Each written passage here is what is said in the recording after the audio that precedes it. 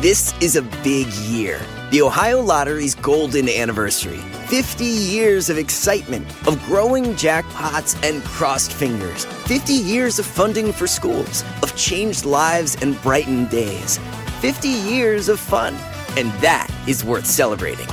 So watch for can't-miss promotions, huge events, and new games that will make the Ohio Lottery's 50th year its biggest one yet.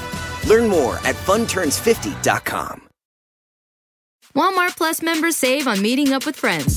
Save on having them over for dinner with free delivery with no hidden fees or markups. That's groceries, plus napkins, plus that vegetable chopper to make things a bit easier. Plus, members save on gas to go meet them in their neck of the woods. Plus, when you're ready for the ultimate sign of friendship, start a show together with your included Paramount Plus subscription. Walmart Plus members save on this plus so much more. Start a 30-day free trial at walmartplus.com. Paramount Plus Essential Plan only. Separate registration required. See Walmart Plus terms and conditions. This is an historic time. This is going to be a multi-year fight. Why is it taking so long to get a screening test? It is not a hoax. It is real. Something that we have never experienced before. Wash hands, wash hands, wash hands. I mean, you're the scientist. You're going to have to tell me. Welcome to Science Rules, Coronavirus Edition. I'm your host, Bill Nye, and this is the series that brings you the latest analysis and the science of this pandemic to keep you informed, prepared, and especially calm. We are all in this together, my friends. We're going to get through this together. With that said, we at Science Rules Coronavirus Edition cannot avoid all of the agony and anxiety in the news coverage. One mask is not enough. Wear 2 masks. Wear 3 masks. A 4th wave is coming. And the big one, the vaccines may be less effective against the new COVID variants. Whoa! It seems like these days, most stories about the pandemic want you to do the opposite of stay calm. They want you to panic.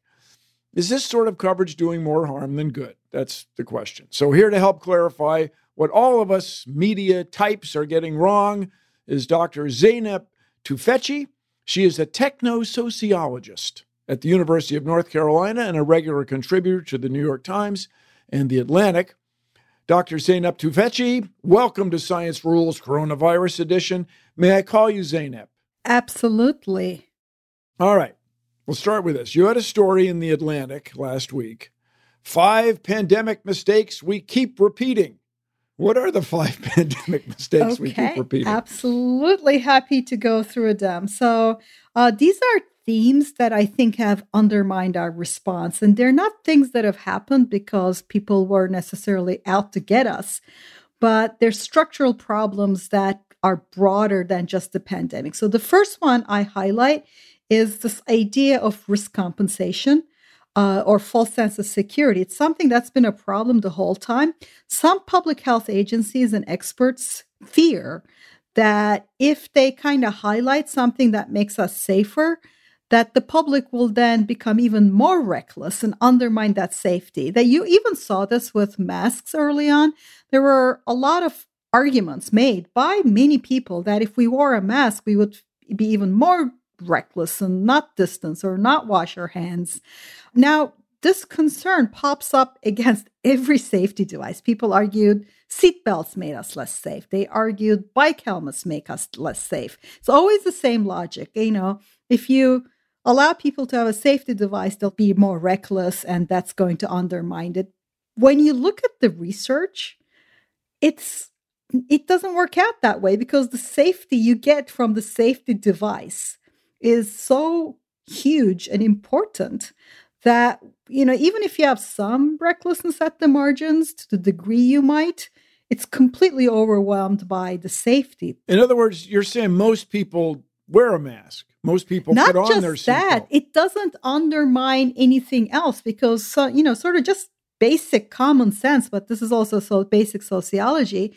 Most people who want to stay safe from a pathogen with no cure and potentially fatal, if they wear a safety device like a mask, they don't then become reckless and even, do other things. They just do everything else more too. They'll wash their hands more, they'll distance more, or instead of undermining, these kinds of things actually sort of help each other. Now we're seeing a similar discussion around the vaccines. I have seen a lot of sort of worries that if we tell the vaccinated people that there's things that they can do that is now safer, that everybody will be reckless. But I'm like, not really. We can give people that nuance and that complexity and say, here's how it makes you safer. Here's what you can do now. And here's what the risk looks like. And just trust people to kind of assess risk rather than this idea they'll just go wild and, disregard everything. Isn't the United States unique that way, where we have politicized safety precautions? Well, yes and no. You see the same arguments actually play in other parts of the world. And I think this is a problem with authorities, to be honest, around the world. And you have a lot of studies like that around the world where when there's a disaster or a catastrophe or something, the authorities are really mistrustful of the public and sometimes expect the worst of them. And the public rarely behaves that way. People want to be safe and they want to take precautions. Now, of course, in the United States, we got the further complication that we had an administration that was undermining the public health authorities, and there was a lot of confusion. But they're not really unique to just us. For example, the second one I give as an example of something I think we haven't done enough is to give people better understanding of things like the transmission mechanisms and better intuition about them rather than giving them like these binary rules like 6 feet, 15 minutes, which don't really work and don't really give you the proper transmission intuition, like what's actually happening.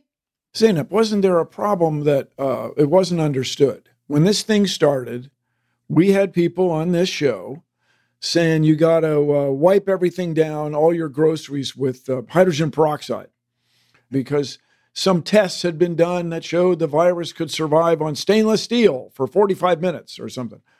In other words, it wasn't part of the problem. It wasn't understood at first. I think like February, there was a lot of confusion. Like there was, I agree. Like I did the same things myself. There was a lot of confusion. But even that article, the scientific article you're referring to that showed that there was potential for these things to survive in fomites, they had generated the aerosols and there was a very rapid decay time. So it was a theoretical thing saying this is something to watch out for, which I agreed with at the time. But by like April, we had enormous amount of epidemiology that already showed that this was spreading almost exclusively indoors in poorly ventilated spaces for the super spreading. We had data that showed that this was over dispersed, which means most people didn't transmit, but occasionally you had these big bursts. And all those big super spreading bursts were occurring indoors. So by April of last year, like at the end of March, I felt publicly confident enough to say, forget closing parks. We need to open them, the beaches and the parks, and sort of send people to them, because I wasn't like ahead of the evidence. The evidence was there already. We just were kind of in this sort of overly cautious mode, which I think is justified the first month. But when the data comes in, you have to temper what the data is telling you. And so how much of it is the media's fault? I am going to say that it is the fault of our public health and our scientific kind of infrastructure, because I know the CDC was hampered. But what we probably in hindsight should have done was, like all the universities, I'm an academic myself, we should have formed a consortium, some authoritative way to get these things out to the people, because pre-symptomatic transmission. So you wanted, I mean, if I understand what you're saying, you wanted to go around the Centers for Disease Control. Not right now, but back then, yes. Yeah. So that was it just shows you people at the top make a big difference. Go ahead. It does, because see, the thing is, I wrote an op-ed calling for mask wearing in mid-March of 2020. And it was the first big op-ed. It's since been reported. It kind of lit the fire under the CDC and helped tip this, which I'm happy to say that's what happened. But like never in a million years would have I thought that I would start writing about a pandemic by contradicting the World Health Organization and the CDC, right? The fact that like I believe in science and I believe in those institutions. We understand it was a messy year and it was a complicated year and a lot of things went wrong. But what we should take from this is never again should we find ourselves in that position, because as you point out, the media, individual people, we can't just be sort of wading through which expert to follow on Twitter or who to believe. Okay, what about the second mistake? Rules in place of mechanisms and intuition. Yes, so what we had is we didn't give people intuition. We said 6 feet. Well, I mean, that doesn't really make sense. What happens at 7 feet? What happens at 5 feet? Like, why 6 feet? Why 15 Well, it was minutes? 2 meters in Europe, for crying out loud. That's a 6-inch difference, everybody. Well, actually, the World Health goodness. Organization was saying 1 meter, which is 3 feet. But what I think we needed to say is that, and this is how I would have phrased it, I would have said that this pathogen is primarily spread through inhaling these little floaty particles. And the closer you are to a person, the more likely you are to inhale what they're breathing out. So do stay away from people. And people produce more of them if they sing or yell or shout. And in a poorly ventilated indoor environment, these things can float around and accumulate even beyond 6 feet. This is kind of just explain the transmission mechanism. So if you see something, like if you see a crowded grocery store, you can go, it's a little crowded, I'm not going to go now. Or if you see a park or a beach, you're like, this is fine because outdoors it dilutes. But people were defiant. I mean, you mentioned singing. People went to church anyway. Well, because I think that's our fault. We didn't explain to people that... Who's us in this case? Us in this case is, I think, the public health authorities and to some degree media. I will put myself in this too. I tried, but like we're all in it together. Because if it's open, right, if we're allowing it and if there's no particular guidance, what is an ordinary person supposed to do? Exactly. What is an ordinary person supposed to do? Are they supposed to like read lots of papers and try to figure this out? So I don't blame people for taking part in what is otherwise allowed. But if we had guidance saying, worship may be an important part of your life, but let's try to do it outdoors. Or if you're indoors, singing is not the safest thing. Put your hand over your heart and just sort of think about it, or something that people could come up with. This is all about last year so far. Yes. What are we doing now? What are we going to be doing? And the big question along that line, what are we going to be doing about the variants?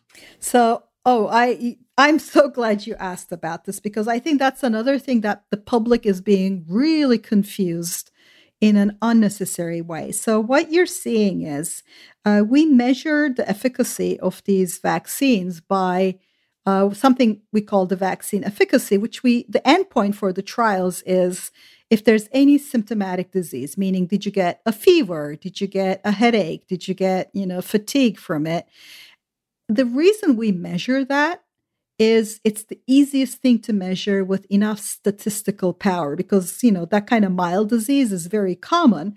So if you do a trial with 30,000 people, you'll get enough mild disease to say, what is this vaccine doing compared to the placebo arm?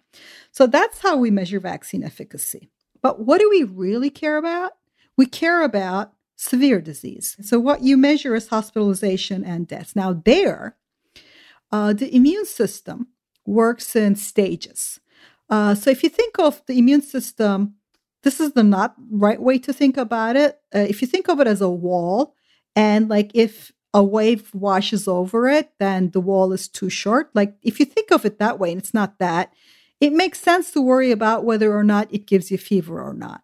But the immune system has like an initial response where we get these antibodies, and it has a longer term response with T cells, which is what is preventing severe disease and the deaths. What happens with the variants is that because they're a little different, sometimes it's easier for the fever and the cough or whatever else to happen, but that doesn't really stop the rest of the immune system, the T cells, from coming in later and preventing the severe disease and hospitalization, death. And when you look at it that way, the variants have a little bit of sort of play with like whether or not you get breakthrough disease. But if you look at what we care about, hospitalization, severe disease, they're almost 100% for deaths and hospitalizations. So I'm kind of like, why are ordinary people worrying about it? Yes, we may need to tweak it a little bit and get a booster next year. But right now, all the vaccines, every one of them in every trial, 6 trials, not just the ones that have been authorized in this country, have shown themselves to be 100% effective against death, against hospitalization, including the ones that were tested against the new variants after they came out. So to me, that's kind of like, you know what? The immune system is working and the T cells are coming in and it's working and preventing the things that we care about. Why are we fretting over whether there's a little bit of increase in the people who may or may not get fever, which is something for the scientists to study to see if we need another booster, but not for us to fret over. So what about this controversy right now? This one is 90% effective. This one's only 80% effective. I want the 90% effective. What about that controversy? I think it's very misleading. So here's the thing. If you look at it apples to apples, the Johnson & Johnson that's just been released, it does have slightly lower efficacy measured for the breakthrough mild disease, the fevers and stuff, but it was tested at a time of higher community transmission and against the variants. So the ones that we think are better are like the higher efficacy ones. They were tested at a lower community transmission and not against the variants. Style. Yeah, so for all to be honest with you, like if there was one that I thought was slightly less powerful in preventing severe disease, I would honestly say, all right, let's prioritize elderly or something like that. But to the best of my ability, I don't think there's a meaningful difference because of the different time periods. So you hit the nail on the head. The Johnson & Johnson is being tested against the original and the variants. Correct. The other ones were tested against one mutation. So if anything, Johnson & Johnson has some evidence. I'm not saying it is, but it's completely plausible that if you did get an apples to apples comparison, it could be better. There's no reason to think it's not. It's a moving target. Yeah, it's a moving target, and it hit the target as it is now. So I'm kind of like, I feel more assured because it prevented severe disease and death in the latest version, which should be more comforting. Instead, people are fretting over a false comparison. We'll be back right after this.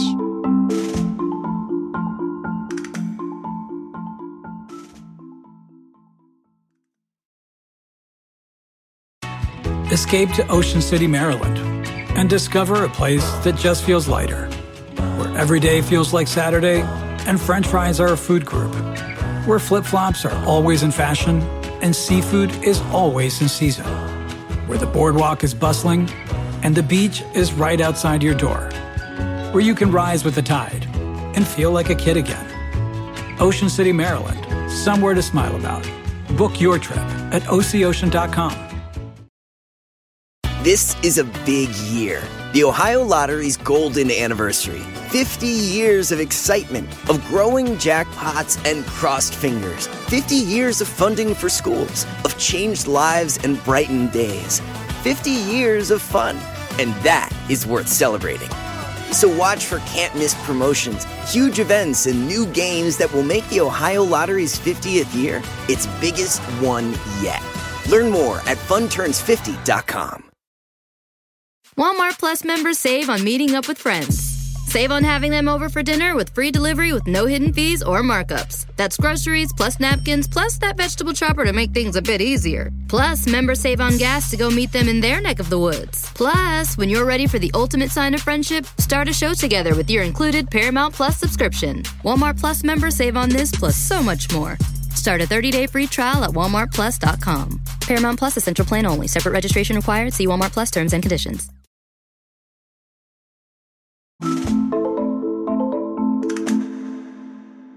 So far, we've covered, you got 5 mistakes we make. Right. Risk compensation, concern that people would have a false sense of security after they take safety measures, rules in place, and intuition. But what about this third one? Scolding and shaming. scolding and shaming is the way we have focused on individual behaviors and did not really look at the structural stuff. So you saw tons of people, for example, getting mad at people for being at a beach or a park or things like that when, one, it was safe. I think outdoors is safe, so that was wrong. The second thing is that by scolding and shaming safer activities that happened in front of us, like things we could see, we draw people, if anything, to underground, because if, they're socializing outdoors, it's much safer than them doing this out of our sight indoors. And it also overlooks my other thing, which is harm reduction. So when there's a crucial human need, like socializing, you do not tell people you're not going to do any of this for a year because they're going to do it. What you tell them is, this is how to do it safer, right? You tell them, socialize outdoors, sit in a breezy place, sit apart, wear your mask. We tend to do that too. Like as humans, it seems like, if I, sort of tell them not to do that, we lecture our kids, right? We say, don't do it, don't do it. Then they do it behind our back if it's something they really want to do, like talk to their friends. You have to figure out how to advise people to do essential things, crucial things, big needs, and socializing is one of them, in the safest possible way. You don't just sort of... What would good media coverage be like? What would have done is you would have proportional coverage to good news and bad news. I mean, when the polio vaccine got announced, the country was jubilant, factory bells and whistles went off and church bells rang and people I was alive for that. I'm so old. I was alive for that. So it was a celebration and we did not get that. And it was like, we didn't get the celebration and the amazing news the way we should have received it. But when there was a single adverse event, when a woman in Alaska, she had like an allergic reaction to a vaccine, but she was fine. Like she was already a person with allergies, and it sometimes happens, and she got an EpiPen. She was fine. There was a New York Times push alert to millions of people. Like, we do not need to know every adverse reaction that's quickly and competently handled. Who's going to be in charge of that? We should. Like, who's we? The editors at newspapers, us at what we subscribe to, when we write letters to the editors, what we read. I think I realize it's messy, but what should happen is, like, I'm not saying don't report the bad news. Not at all. I'm just saying it should be in proportion to what the bad news is. So what do we do? We were on a podcast that is a so-called self-selected audience. What do we do about news that promotes all the bad, catastrophic things? So I think there's two things here. One of them is the short term, where we need the public health authorities to provide the guidance so the confusion ends. And I'm hoping with the new administration that this will more speedily straighten out a little bit. Yes, yeah. So that's a very good step. But the second thing I think is a long-term thing is that, I used to teach pandemic because, sociology of pandemics is very interesting. And I would talk to my students about 1918, the Spanish flu, and I would say, how many of you know anything about it? And I used to teach intro to sociology, and usually it would be 1 out of 150. It's a lecture hall, maybe 1 out of 200 that had even heard about it, let alone know anything about it, because it was completely erased from memory. You know the saying, people who do not learn from history are condemned to repeat it. So yeah, I tell people, go to an old cemetery and just look at all the tombstones of people who were 10 years old in 1918 killed by the flu. It's amazing. We need to learn, and I don't mean to have necessarily a learning process where we're just looking for scapegoats. Although there are people who misinformed the public, including our past president, that I do think were culpable. But there were a lot of other things that went wrong too at a global level, including ourselves. And I want something like when there's a plane crash, the NTSB, the Transportation Safety Board, does a no blame postmortem in which they try to understand what went wrong, not to find and fire that pilot necessarily, but to try to make sure it never happens again. So what I think we need to do is really, once this winds down, a national reckoning that's not really focused on who are we going to necessarily fire, because that's not how you solve things. How do you fix it? So the next time comes around that everybody does their job and there aren't people that we're looking to fire afterwards. And we're going to be tempted to just not do that and just maybe blame Trump and get over it. And I think that will be a pity, because the pandemic has shown us, it's like a stress test. It's shown us a lot of cracks in how our institutions work, how the media works, how we work as people, and what goes wrong. We should learn from it. What happens if I'm not joking, long about July of this year, of 2021, we have reached herd immunity, so that by the summer we have vaccinated 250 million people out of 318, and we're pretty close to herd immunity? What is the danger of everybody just kind of forgetting about it because of that, because of the so many remarkable science safety? Yeah. Now, I hate to say this because this was a tragic loss. It was a starter pandemic. The pathogen, as terrible it was absolutely not the worst in the sort of range of as these pathogens go. It was, turns out, quite easy to vaccinate against, which didn't have to happen. Like this is amazing, but not everything is this easy to vaccinate against. It wasn't an HIV. It was like there were many, many things that made it easier for us to get a handle on it. And I'm not saying this to make light of what happened, because every death is tragic and every illness and all the severe things people went through is absolutely tragic. But we could have been hit with something much worse. And if we don't learn from it, it could happen, and then we could be caught just as unprepared. And that would be a pity. Our producer, Harry, wants to know when he can have a wedding with 150 guests, people from all over. Outdoors? He wants to have it indoors. I wouldn't put a time on the indoors, because anything indoors is going to depend on community transmission, depends on the vaccination. And like we have vaccine hesitant populations. So there's a lot of things.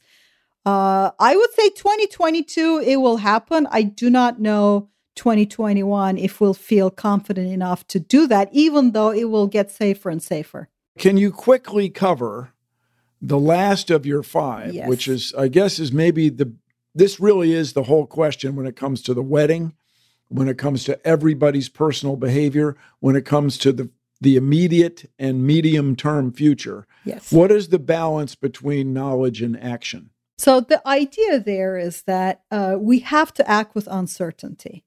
And we also have to be honest with what we know and what we don't know to the public. So your 150 people indoors, if they're all vaccinated, I would feel comfortable with that personally.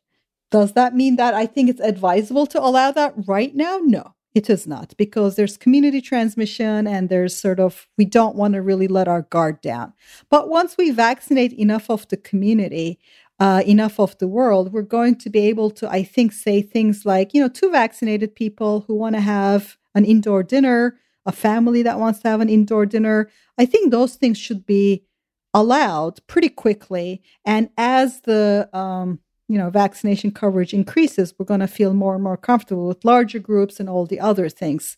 But let's say something important here. Herd immunity does not mean you don't get local outbreaks.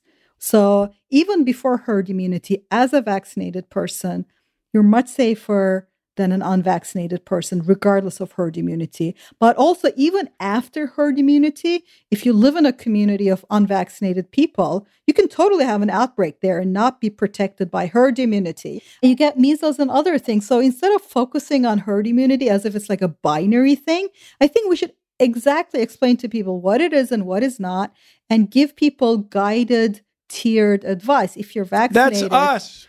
Yes. Guided, tiered advice. Absolutely. So what is you're queen of the forest now. You're in charge. So I'm in charge, and I will immediately advise people that vaccinated people can feel safe doing a lot more things indoors, but our public behavior should not change for now, because we're still getting precision on transmission. And also, you can't really have two classes of rules, like in a grocery store, vaccinated can do this and not vaccinated. So our public behavior, I think, for the moment remains unchanged till we get better coverage. But I think currently, privately, if you're vaccinated and the other person is vaccinated, there's a lot more you can do that's safe. And as a vaccinated person, even your public behavior, even though you should still wear that mask and do all the rest of it, you're safer. There's no question about it that things that used to be riskier are now less risky. So if you want to get that haircut, I feel like, like 2 weeks after your second booster shot, I would feel a lot more comfortable and not worry about it. It's just that I don't want a grocery store to try to police, are you vaccinated, have vaccine cards. I think that's wrong. Plus people would lie about it. So that's wrong. So, and again, there's transmission. So publicly, we're going to keep this up till there's better coverage. It's the measured response. That's what we're talking about. Thank you so much, Zeynep. Thank you. Our guest today has been Dr. Zeynep Tufekci, a techno-sociologist at the University of North Carolina, contributor to the New York Times and The Atlantic. You can sign up for her newsletter at technosociology.org for all you techno-sociology buffs out there, and I hope you've all become such. Thank you so much. I'm Bill Nye, and my friends, this is a pandemic. It's infection around the world. We are all in this together, and more than ever, everyone, science rules. If you like Science Rules, please take a moment to rate and review it in Apple Podcasts and on Stitcher. It helps us out, helps other people learn about the show, helps us find out what you want to hear about. Science Rules Coronavirus Edition is produced by Harry Huggins and Corey S. Powell. Our editor is Tracy Samuelson. Our engineer today is Luz Fleming, who also mixed this episode. Josephine Martirana is our executive producer. Special thanks to Casey Halford. And remember, at Stitcher and around the world, science rules.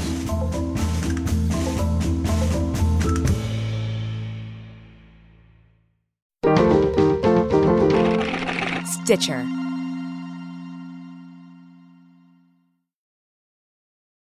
Walmart Plus members save on meeting up with friends. Save on having them over for dinner with free delivery with no hidden fees or markups. That's groceries, plus napkins, plus that vegetable chopper to make things a bit easier. Plus, members save on gas to go meet them in their neck of the woods. Plus, when you're ready for the ultimate sign of friendship, start a show together with your included Paramount Plus subscription. Walmart Plus members save on this plus so much more. Start a 30-day free trial at walmartplus.com. Paramount Plus Essential Plan only. Separate registration required. See Walmart Plus terms and conditions.